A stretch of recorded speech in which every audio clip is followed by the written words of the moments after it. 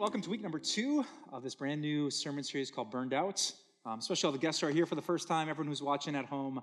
So great to have you here as we gather around God's Word. If you left last week with some questions or objections, I don't blame you.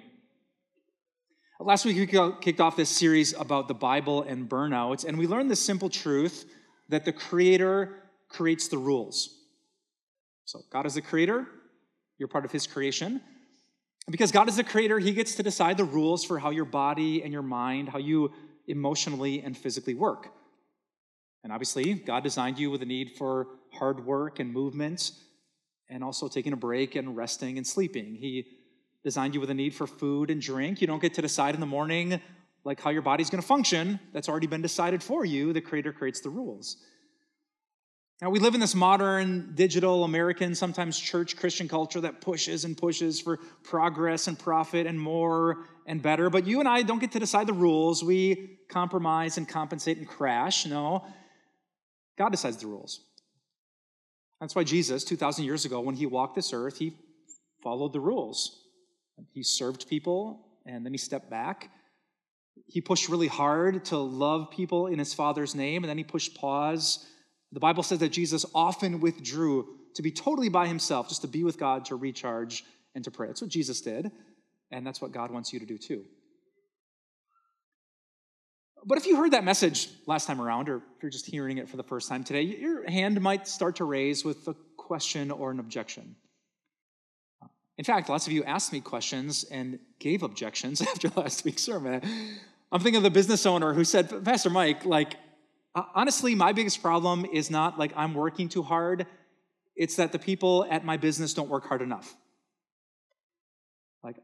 I don't want to work 60 or 70 or 80 hours a week, but I can't get, especially some younger people, to work 20 or 25 without feeling overwhelmed and exhausted. Isn't the problem not some of us working too much, but some people working too little? And I would say, yes. Yes, that's also true. It's really great that younger generations are talking about self-care and mental health more than ever before. I affirm that. But sometimes we're so aware of our stress levels that when we get stressed, we never push past it. There are a lot of people, maybe some of you here today, who don't have the traits of endurance and perseverance. You wouldn't survive the boot camp or the farm because your brain's never been developed to push through really difficult things.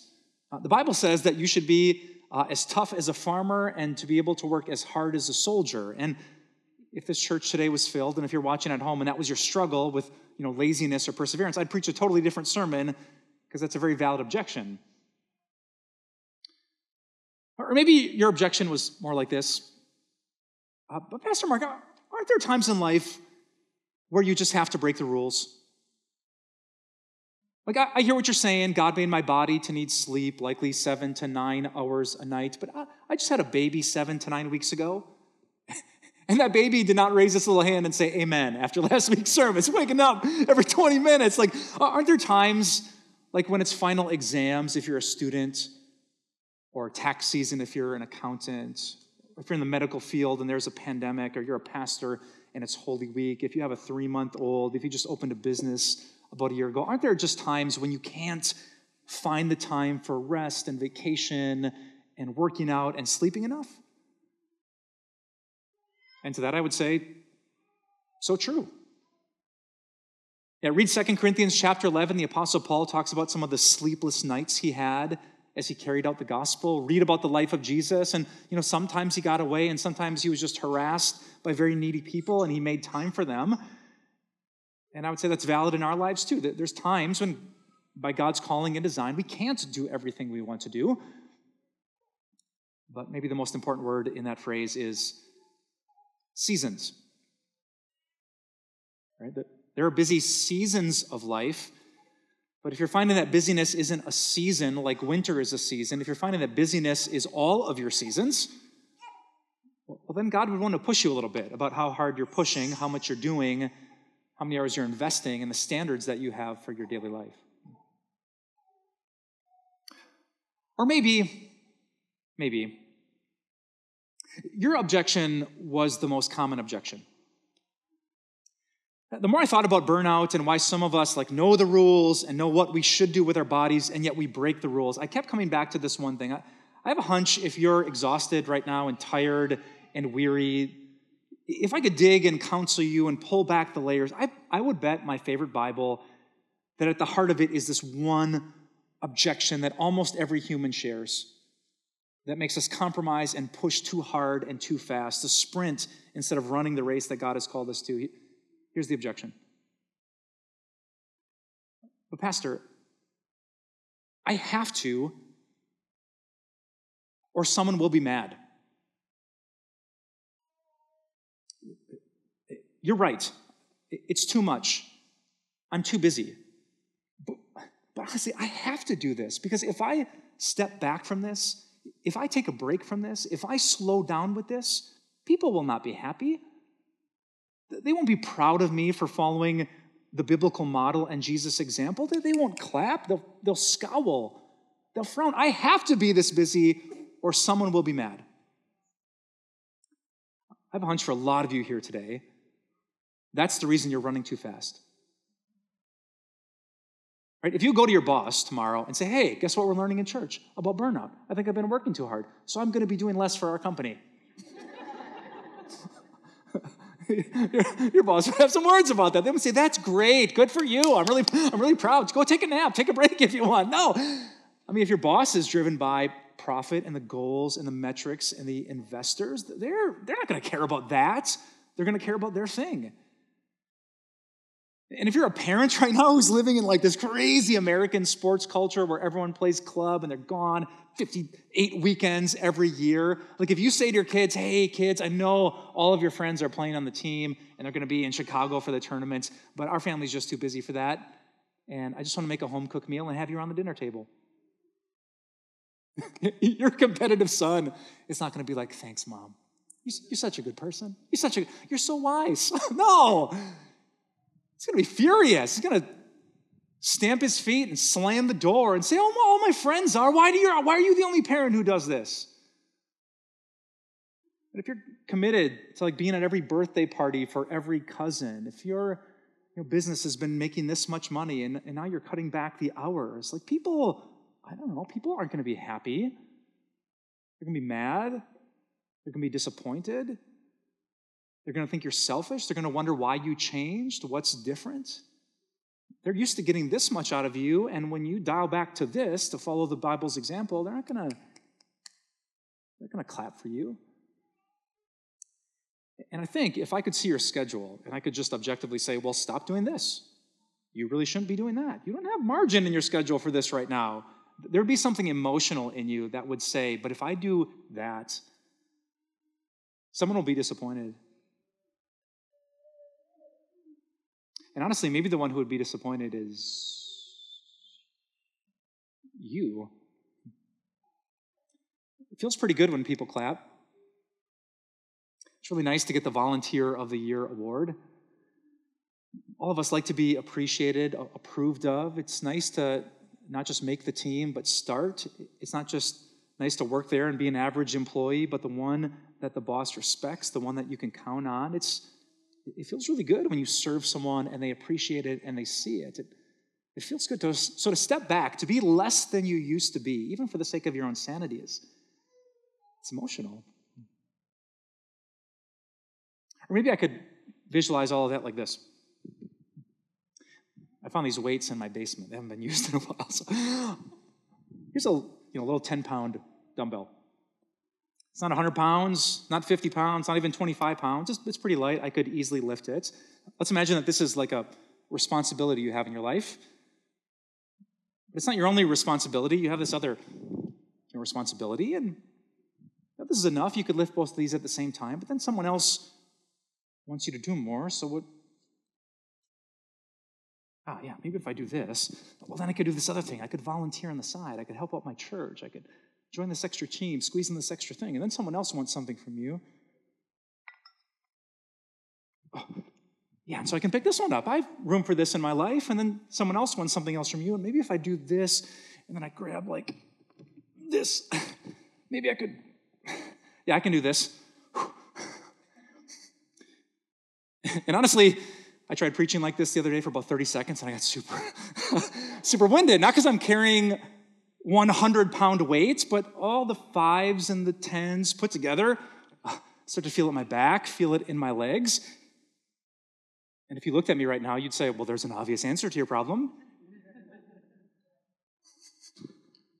Set this down, slide these off, maybe 1, maybe 2, maybe all of it. That feels better. But in life, you know the problem. This feels like such a little thing. But if this was someone's thing, and you set it down, if the coach wants you or your kid on the team to go to the camp, to be in the club so you can make it to state, make the playoffs, and you step back from their thing, if your boss has goals, profit that he or she wants to make, and you sit down, they actually think they're not asking you to do that much. Just one more shift, just one more tournament, just one more thing to sign up for at church. To them, it doesn't feel like much because it isn't. They're not trying to be mean or oppressive to you. What they don't know is that you're not just carrying their little thing, you're carrying that thing and this thing and the other thing and the other thing. There's family stuff, there's friend stuff, there's life stuff, there's neighbor stuff. You're a kid, maybe you're a spouse, maybe you're dating someone, maybe you have grandkids, you have this job, maybe another side job. And all these things put together, all these 5 and 10 and 15-pound weights leave you exhausted. And you know, maybe from experience, that if I set this down, if I stop doing all these things, someone will be so disappointed in me. This, I think, is the real issue behind the issue. It's a tension that explains so much of our schedules. The answer to your burnout is likely very easy, but for you, it is anything but easy. It is emotional because it involves the approval of people. If you're taking notes at home or here in church, grab a pen and write this down. I think the real tension is this. We feel like we have to burn ourselves out or we're going to let someone down. I wish there was some easy solution, Pastor, but if I don't do this, someone will be mad. Burn out, let them down, and I hate letting people down. So I'm going to choose for another week, another season, another year to push past my Creator's limits.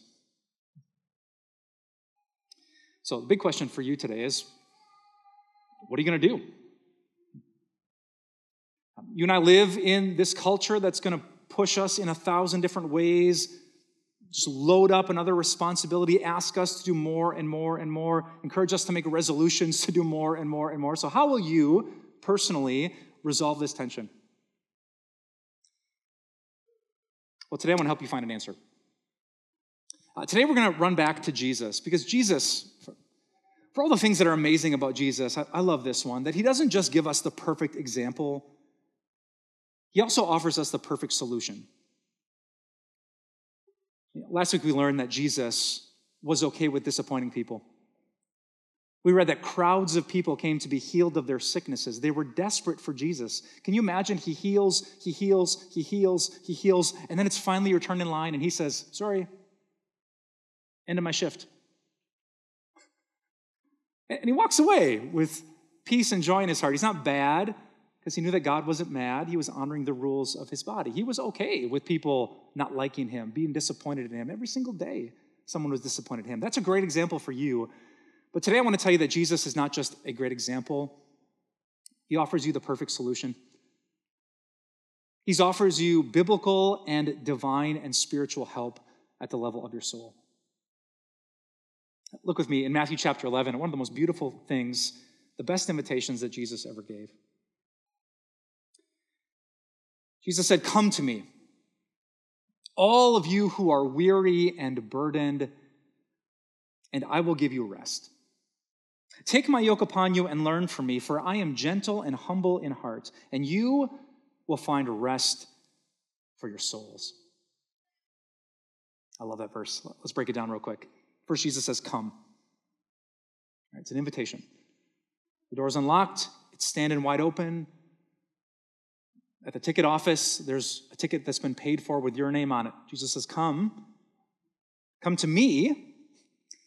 Don't come to a place or to some program, some list of things you got to do, a checklist. Jesus says, I want to look you in the eye. Come to me as a person. I love this. All of you. Doesn't matter who you are.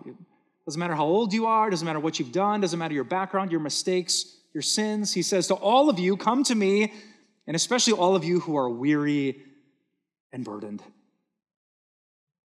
If you've been carrying just too much for too long, if you can't keep doing this, if you're impatient and you've lost your joy and your fire for God, if you're just weary in both body and soul, come to me, he says, and I will give you rest.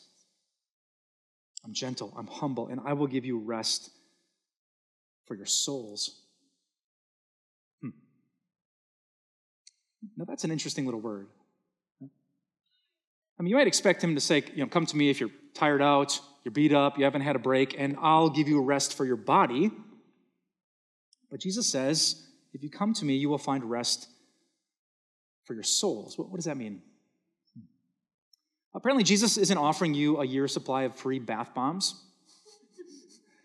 He hasn't paid for an all-inclusive trip to a Mexican beach to gorge yourself on the buffet and get away from the stresses of life. No, he says, come to me and you will find rest for your soul. Here's what I think this means. Beautiful. What Jesus is saying, at the deepest level of you, at the level of your very soul, your spirit, he wants to offer you the love and approval of God apart from works. It's my interpretation of that phrase. He says, come to me. I won't give you this long list of things to do. I will give it to you, gift it to you. You don't work for it. I'm just giving it. And what am I giving you? That inside, like you will just have this rest knowing that God loves me. God likes me. God sees me, and God smiles upon me. Jesus isn't saying to you, come to me and I'll give you some things you can fix. Or come to me, I'll give you an update on your karma so you can do some good to balance out that bad. He's not saying, come to me, I'll give you a ladder so you can climb your way up to heaven.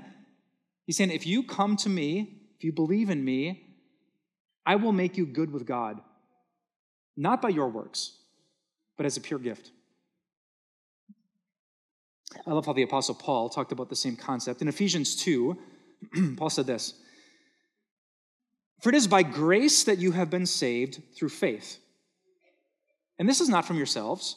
It is the gift of God, not by, say this with me, works. Not by works. That's not how this works, so that no one can boast. How are you saved from God's disappointment, his disapproval, from God being mad or sad or done with you? How are you saved from his wrath, his judgment, his condemnation? Paul says, it is by grace that you've been saved. Grace is God's free love. It's not something you work for and can boast about. It's just this gift that Jesus gives to you.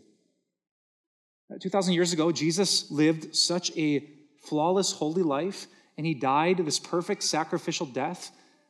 And Jesus is saying, if I take away all of your sins and leave them at the cross, and if I take this perfect, amazing life that I lived and put it on your account, if you come to me, God will look at you and smile. He'll see your profile picture and he'll click the little thumbs up. God will accept you, approve of you, love you, like you. He'll delight in you. He'll sing over you. He'll be proud of you. And not because you've done enough work, but because I worked, lived, and died for you. Now, some of you have heard that message ever since you were kids growing up in church. But have you ever paused to think about how absolutely beautiful and liberating and unique and wonderful that message is? Wait, God likes me even though I haven't done enough work? Let me prove it to you. When you were in school, if you wanted to make your teacher smile, what did you have to do? The answer? Work. Right? If you didn't show up for school, if you didn't do your homework, if you didn't do the presentation, if you flopped, they would be disappointed in you. Want to make the teacher smile? You have to work. Then you get older and you get your first job. If you want to make your boss happy, what do you have to do? You have to work. If you don't show up for work, it's not going to work. Or you have to show up and you have to do the stuff and check the boxes and go the extra mile. Want to make the boss smile? You have to work. And then you get into a relationship. You start dating someone. You get married. If you want to make your spouse or significant other happy, what do you have to do? You have to work. Yeah, if you sit there on the couch and play Call of Duty for your entire marriage, she will not like you very much, all right? You have to find out their love language. You have to speak it. You have to serve them. You have to go the extra mile. In every area of life, if you want to see a smile on someone's face, you better work. But then Jesus comes along. And he says, God is so, how are you going to make God smile? Helping little old lady across the street? Come on, he's God. You can never do enough work. So how about this? How about I do the work for you? How about I'm perfect for you? How about you just come to me if you're tired at the very level of your soul, and I will give you rest because you can know that today and tomorrow and for all eternity, God's going to look at you and his face is going to light up. And he's going to see you, and he's not going to send you away. He's going to accept you, not with some asterisk, but his arms will be wide open no matter how deep and messed up your sin. That's what Jesus offers us. This is the gospel that gives us rest. So write this down, grab a pen. It's my main point for today. It is the gospel, the good news of what Jesus has done, that gives rest to our soul.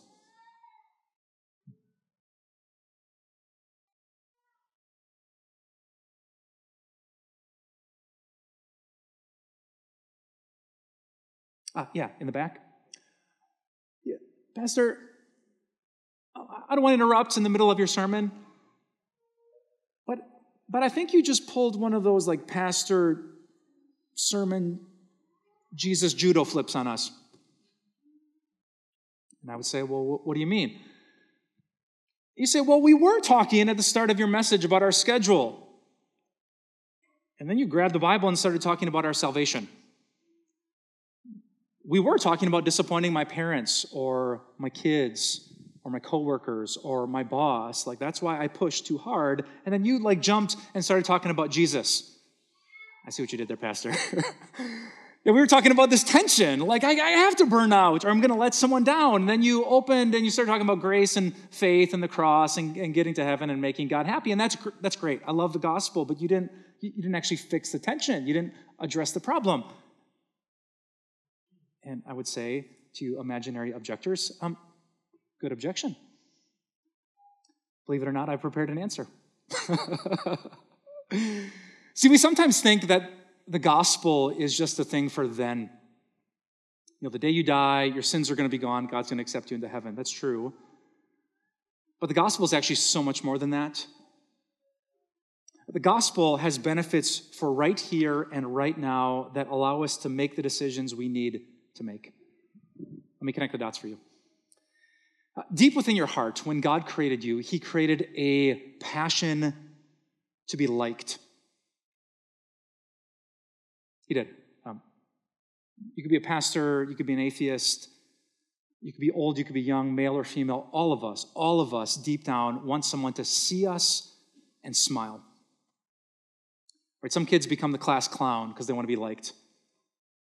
And some of you pushed hard to never get a B+ because you wanted to be liked.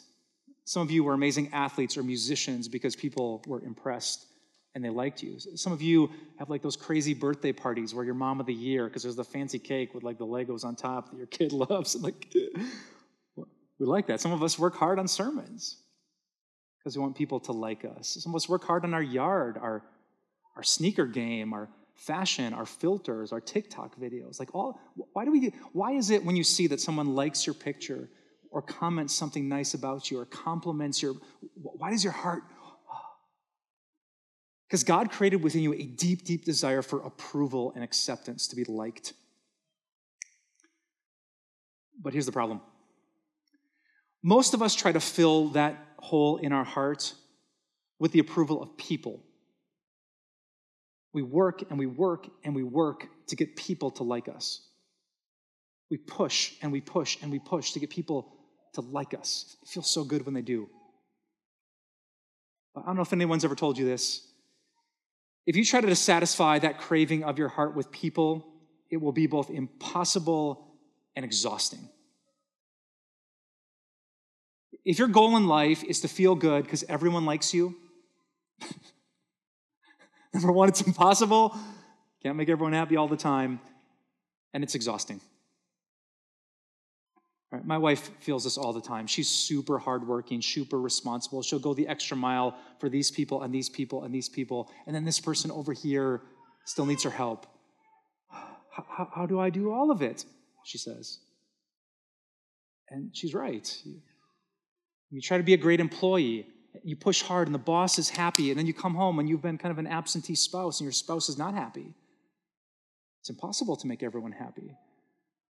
It's exhausting. You push hard. You go the extra mile. You stay late. You come early. You do this for him and her and them. But then what about these people? Most of us are trying at the deep level of our soul to find joy and acceptance, to find peace by making people happy, but it does not work.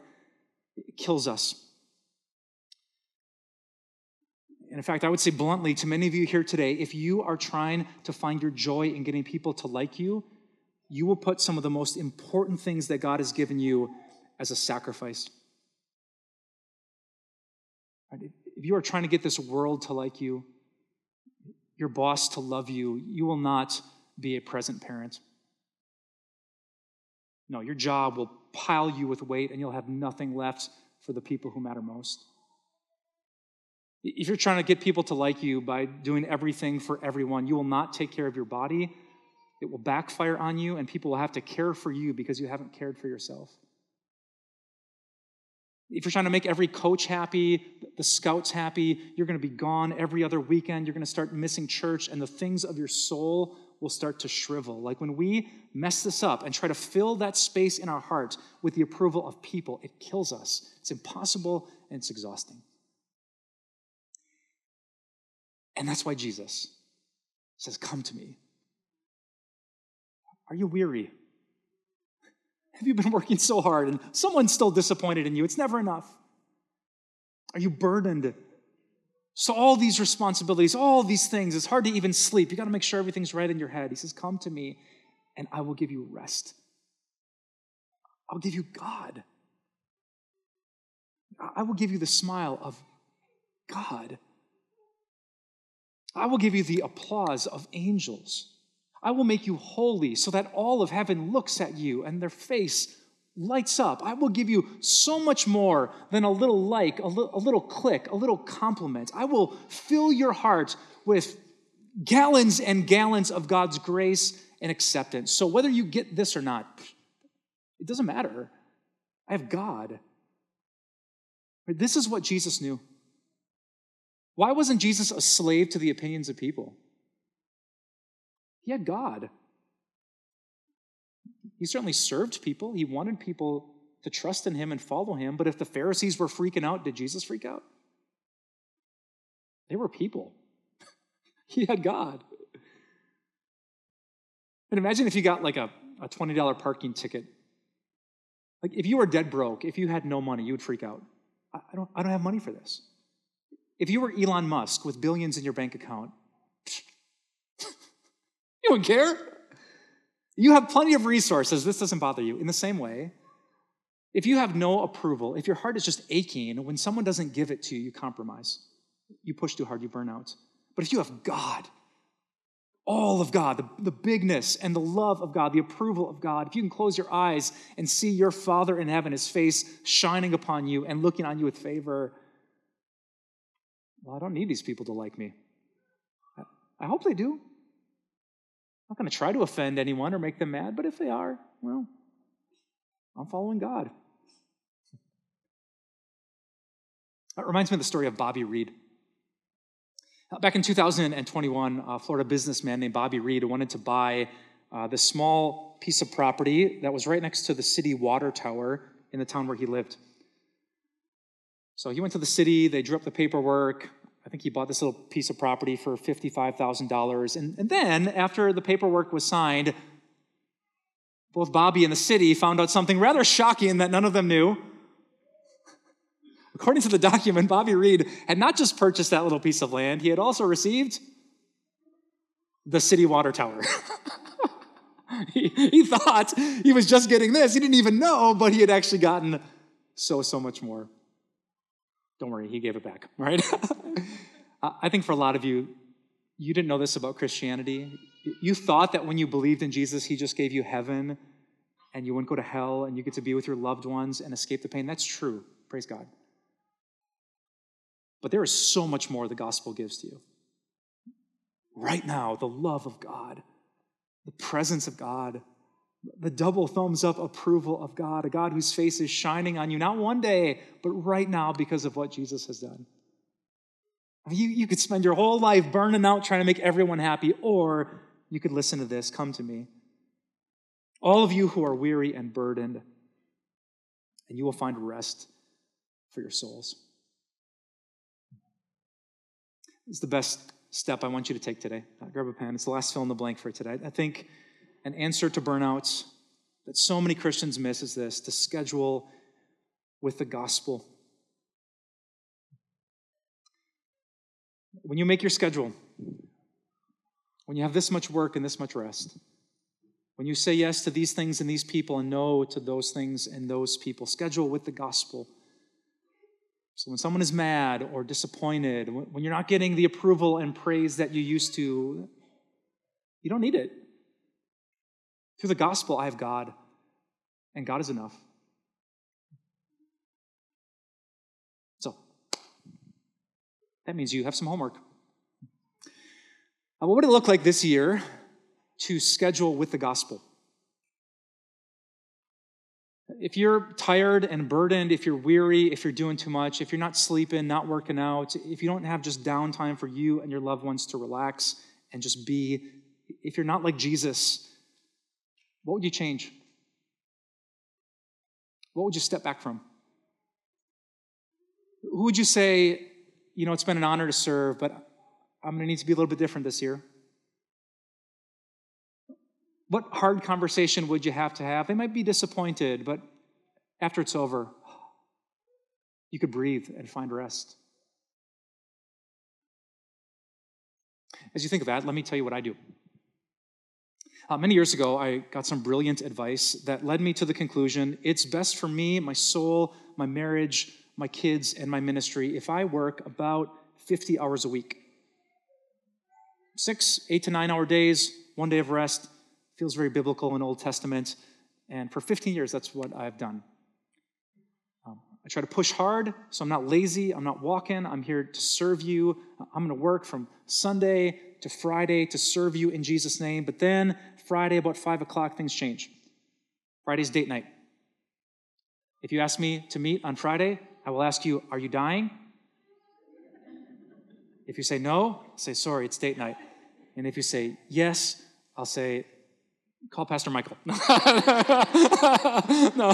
right? There are exceptions. There are seasons, all right, when you got to serve people. But like my marriage just thrives when week after week after week, Kim and I just have time to look each other in the eye and catch up, take a walk, eat good food, do all the things. It's just a non-negotiable for me. And Saturday is the one day I just get to wear stretchy pants, no belt, not shave, no hair product. It's just my kids. They say, Dad, do you want to? And I'm like, what else are we going to do, right? We clear out the schedule. It's just for rest and allowing just to cook good food together, to go on walks together. That is just a non-negotiable for me. And Sunday, when people say, I'm going to be at church, can we meet? The answer is no. Like, I got to give my best to this church. The most important thing I do is to stand up here and preach with a sharp mind and an active body. So we can find time to work.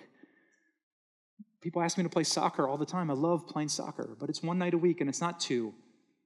And you say you really need someone to sub, but that's not my jam. I'm sorry if you're disappointed, but if I say yes to you, I say no to my kids and family dinner. I've learned over the years that every time I say yes to a speaking engagement or an extra this or that, I'm saying no to these 9 things, many of which I really deeply love.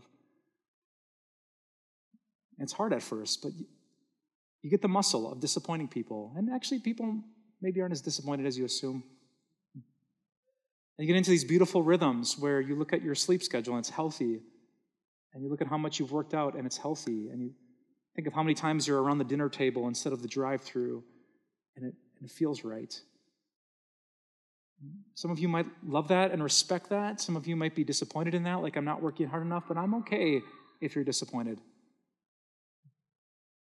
Years ago, I heard a pastor's wife say, in life, you will always disappoint someone.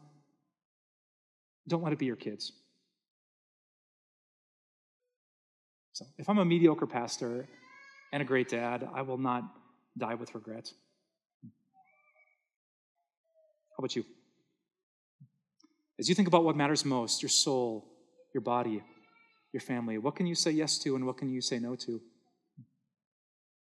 I don't know what your schedule will look like, but I do know this: whether people respect it or hate it, whether they approve of it or shake their head at it, it really doesn't matter when you schedule with the gospel. The good news of Jesus who said, "Come to me, all of you who are weary and burdened, and I will give you rest." Let's pray.